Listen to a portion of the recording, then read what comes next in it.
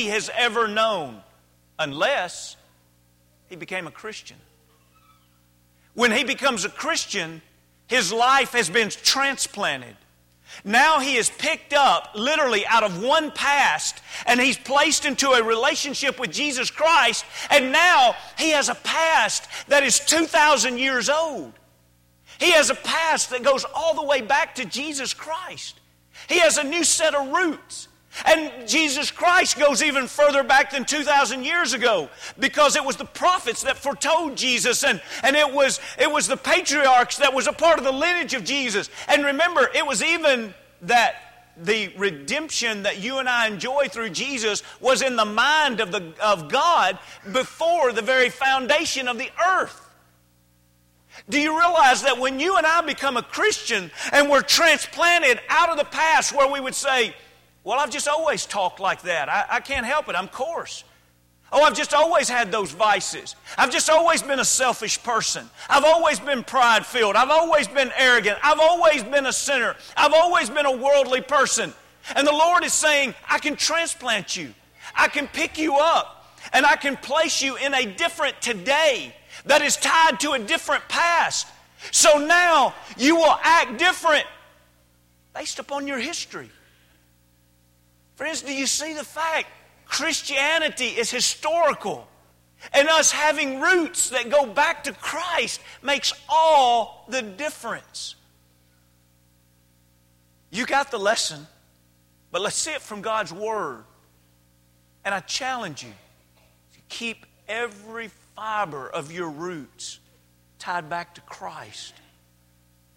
Because when we know our roots of yesterday, and yesteryear, the past millenniums, then we know who we are today.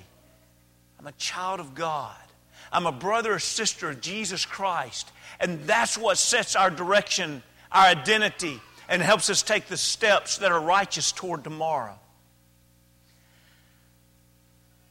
One place we can get just a glimpse of this is when Paul says, there's some things that send me to my knees. When you pray for the church family here, does it send you to your knees? And what do you pray for? We need to pray for each other, physical aspects and emotional aspects and things of that nature. But isn't it interesting to study Paul's prayers and see that what sent him to his knees was praying for the spiritual aspect of the church and of his brothers and sisters. And notice that in verse 14 of Ephesians, the 3rd chapter. It's page 1039 in the Bibles that's in your pews. 1039, or Ephesians, the 3rd chapter.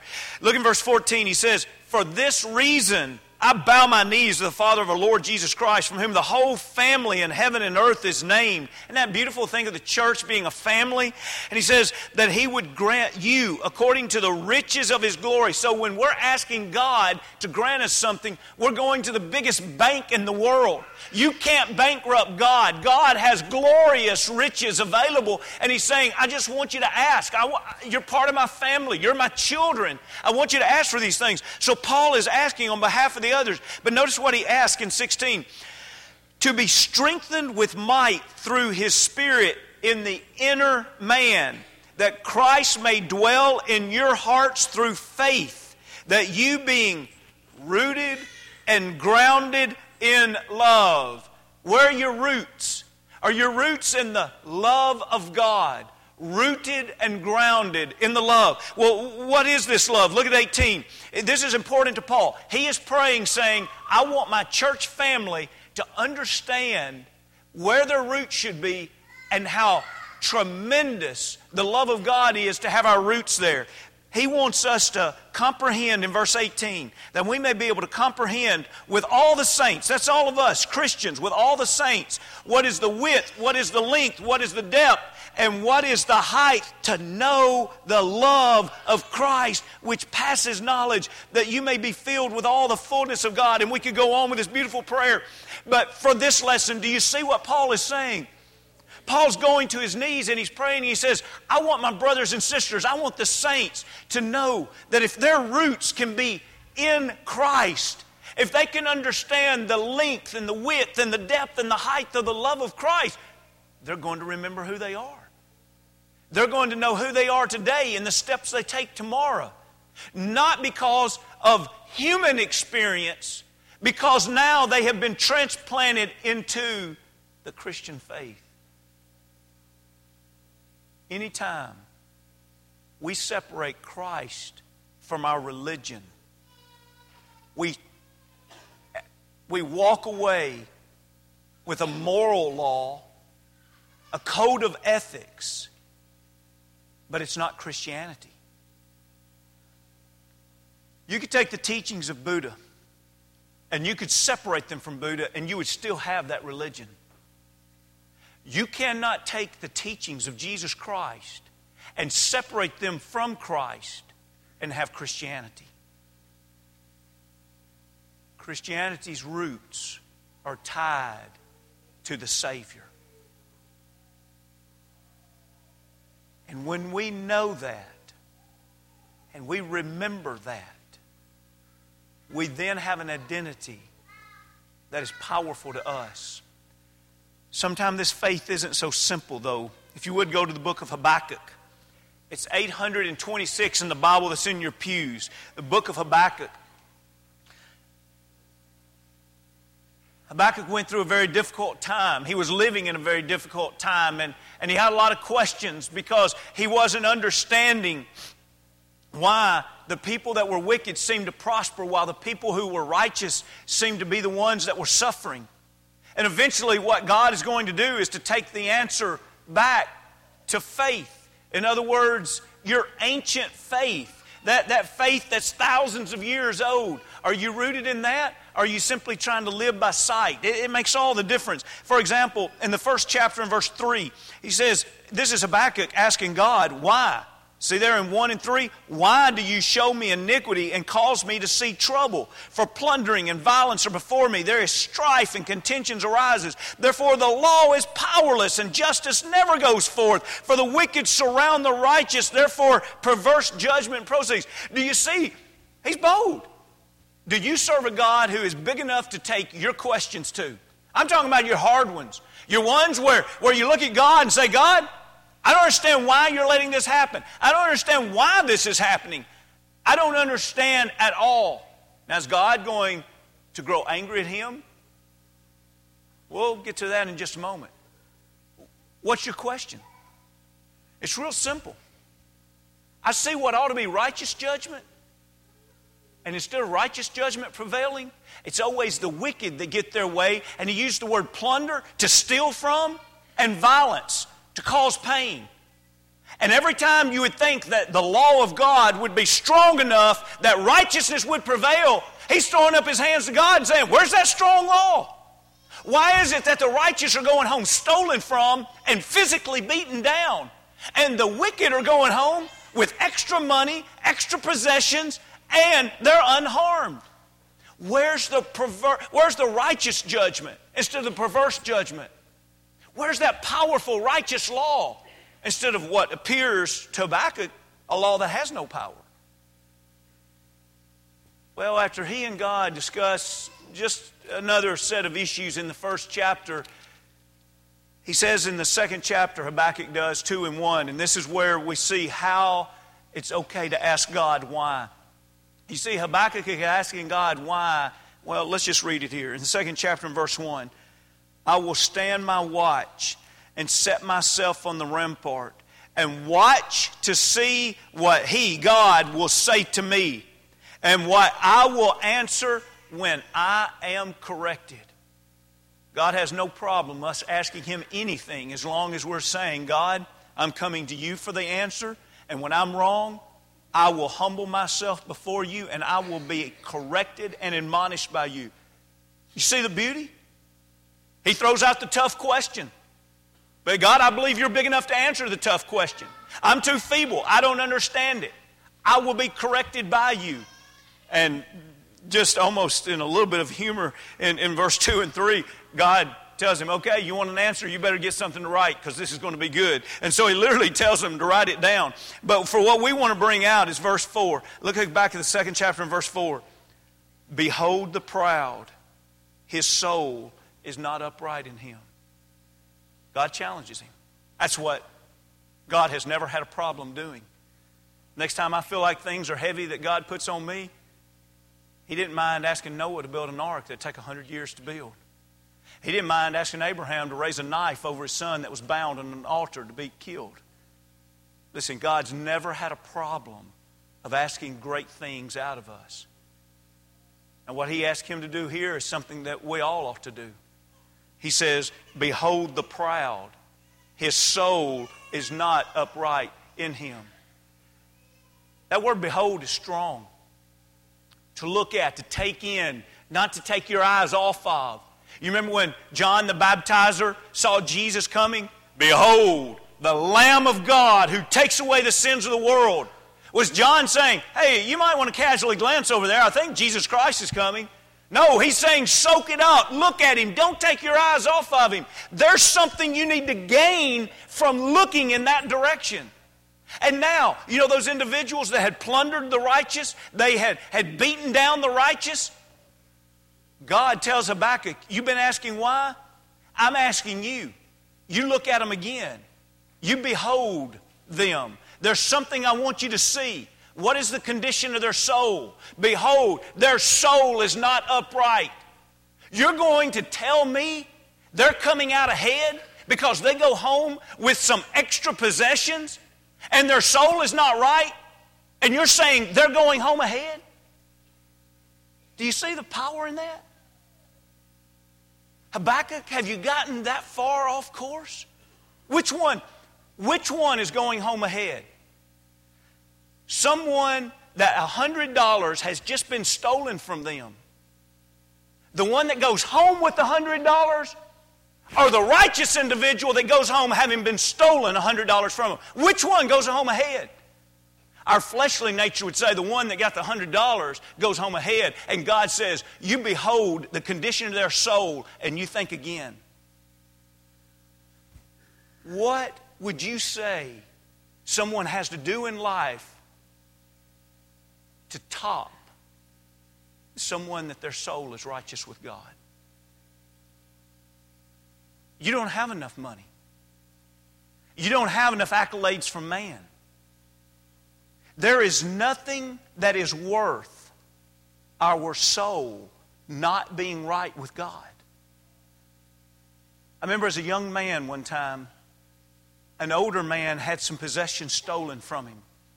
And since then, I've heard this quote a few times, but the first time I heard it was from this man. And when I heard his possessions were stolen, I just, in conversation, I said, I hate that so much, that those things were just taken from you. And they're pretty valuable. And he said, son, I'm just thankful I was the one stolen from and not the one that has stolen. That's what God's answer is. Which one do you admire? Do you admire the ones tonight that's living an immoral life downtown? Do you admire the ones tonight that have figured out how to embezzle millions of dollars? What's wrong with their soul? Why would you admire someone who is losing the only thing that matters the most? So what's the answer? Look at the answer in 4. Behold, the proud, his soul is not upright in him, but the just shall live by his faith. That's the answer. The just shall live by his faith. But wait a minute. It looks like to me the just are being destroyed. What, physically or spiritually? You see, that's the big difference. The just shall live by faith. And that statement is so powerful that the Holy Spirit found a way to put that in the Bible at least 3 more times. I'd like for us to look at one of those times, and that's in Romans, the 1st chapter. Romans, the 1st chapter. We have the great book of Romans, the beginning of it, a verse that many of us know very well in verse 16 that leads into this being in verse 17. Romans 1 and 16. It'll be on about 999 in the Bible that's in your pew. And he says, for I'm not ashamed of the gospel of Christ, For it is the power of God to salvation for everyone who believes, for the Jew first and also for the Greek. Now, I would like for you to think for just a moment of that transplanting. We have lived our life based on past experiences in the world. And so if we are still connected to the world, we live today based upon those past experiences. But someone says you can be saved. What does that mean? It means to be set apart from the world. And so now we've been transplanted, and now we have a different past. Because now we've been saved by what? The gospel of Christ. There is a good news that takes us back to Jesus. And so now because our past is different, our today is different. And our tomorrow is different. And so with this in mind, it brings us to 17 where he says, for in it, he's still talking about the gospel of Christ, the righteousness of God is revealed from faith to faith. As it is written, and here he quotes God from Habakkuk, the just shall live by faith. I don't know for sure if this is a play on words to intentionally give double meaning, or which is meant, because either are powerful lessons. I'd like to believe it's both. If you're spiritually dead, how do you become alive? The just shall live by faith. You're dead spiritually, and it's through Jesus Christ that you can live and become new. For example, really Romans 1, and you've heard me say this in the past, Romans 1, 2, and 3, it's really just one long passage to show the sinfulness of mankind, but there has been given a wonderful solution. Chapter 1, we see a lot of sins listed in the last half of the chapter. Chapter 2, we see even religious people of that day that were speaking the truth, but they were living a lie. And so he calls them on the carpet on that. That's why he says in the second chapter in verse 11, there's no partiality with God. In other words, just because you stand up and teach a powerful Bible class, but go out and live some other way, don't think that God's going to excuse you and say, oh, I'm letting you off the hook because you were a Bible class teacher, or because you come from a lineage of Christians, or because you give so much money. There's no partiality with God.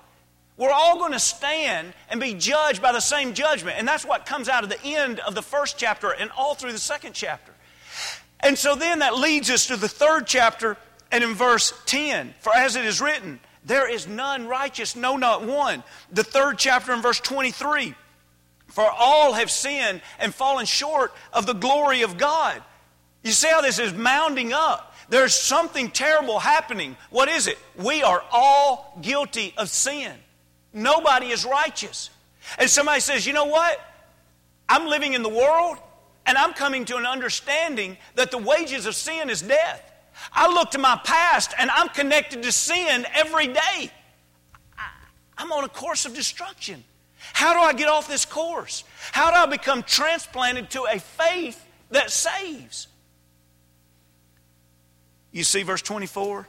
Look at those key words. Justified freely by whose grace?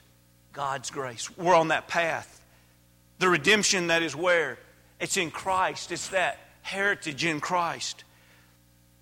And notice the propitiation in 25, whom God set forth as a propitiation by His blood.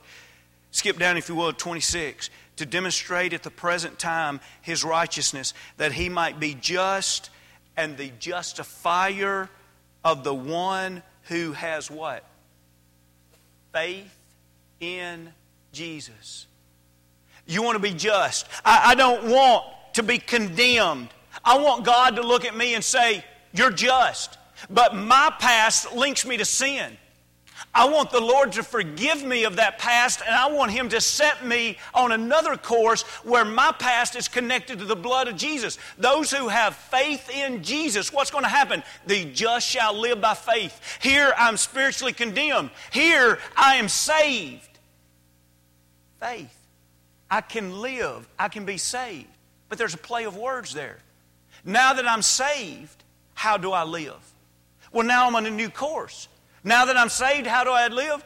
The just shall live by faith. And so every day, I get up to live a life that is connected to this faith. We really see both of these mentioned in Romans, the 6th chapter. Flip over just another page or two to Romans, the 6th chapter. Look in verse 4 and 5 here. Therefore, this is Romans 6, verse 4. Therefore, we were buried with Him through baptism into death, that just as Christ raised from the dead by the glory of the Father, even so we also should walk, that's our conduct, in newness of life. For if we have been united together in the likeness of His death, that's when we're spiritually dead, like He was physically dead. He says, certainly we also shall be in the likeness of His resurrection. So here, how are we going to live? We're going to live by faith. Why? Because just as Jesus Christ was given life again, the Lord saves us and gives us life. He places us on this course of life. But then we say, how are we going to live? He says, you walk in newness of life. The just shall live by faith. The just shall live by faith. Do you see how all of this, how are you going to be saved? I'm going to be saved through this history that goes back to Jesus, the Savior. How are you going to live your life each day? I'm going to live my life based upon this conduct that goes back to my Savior. What's the worst kind of amnesia? Forgetting the Lord. Spiritual amnesia. Where we literally forget who we are in Christ and we move back to this relationship with the world. And I'd like to close this lesson and extend the invitation by reading just a verse out of 2 Peter, the first chapter. 2 Peter, the first chapter. It'll be about 1079, I believe, in the Bible that's in your pew. 1079.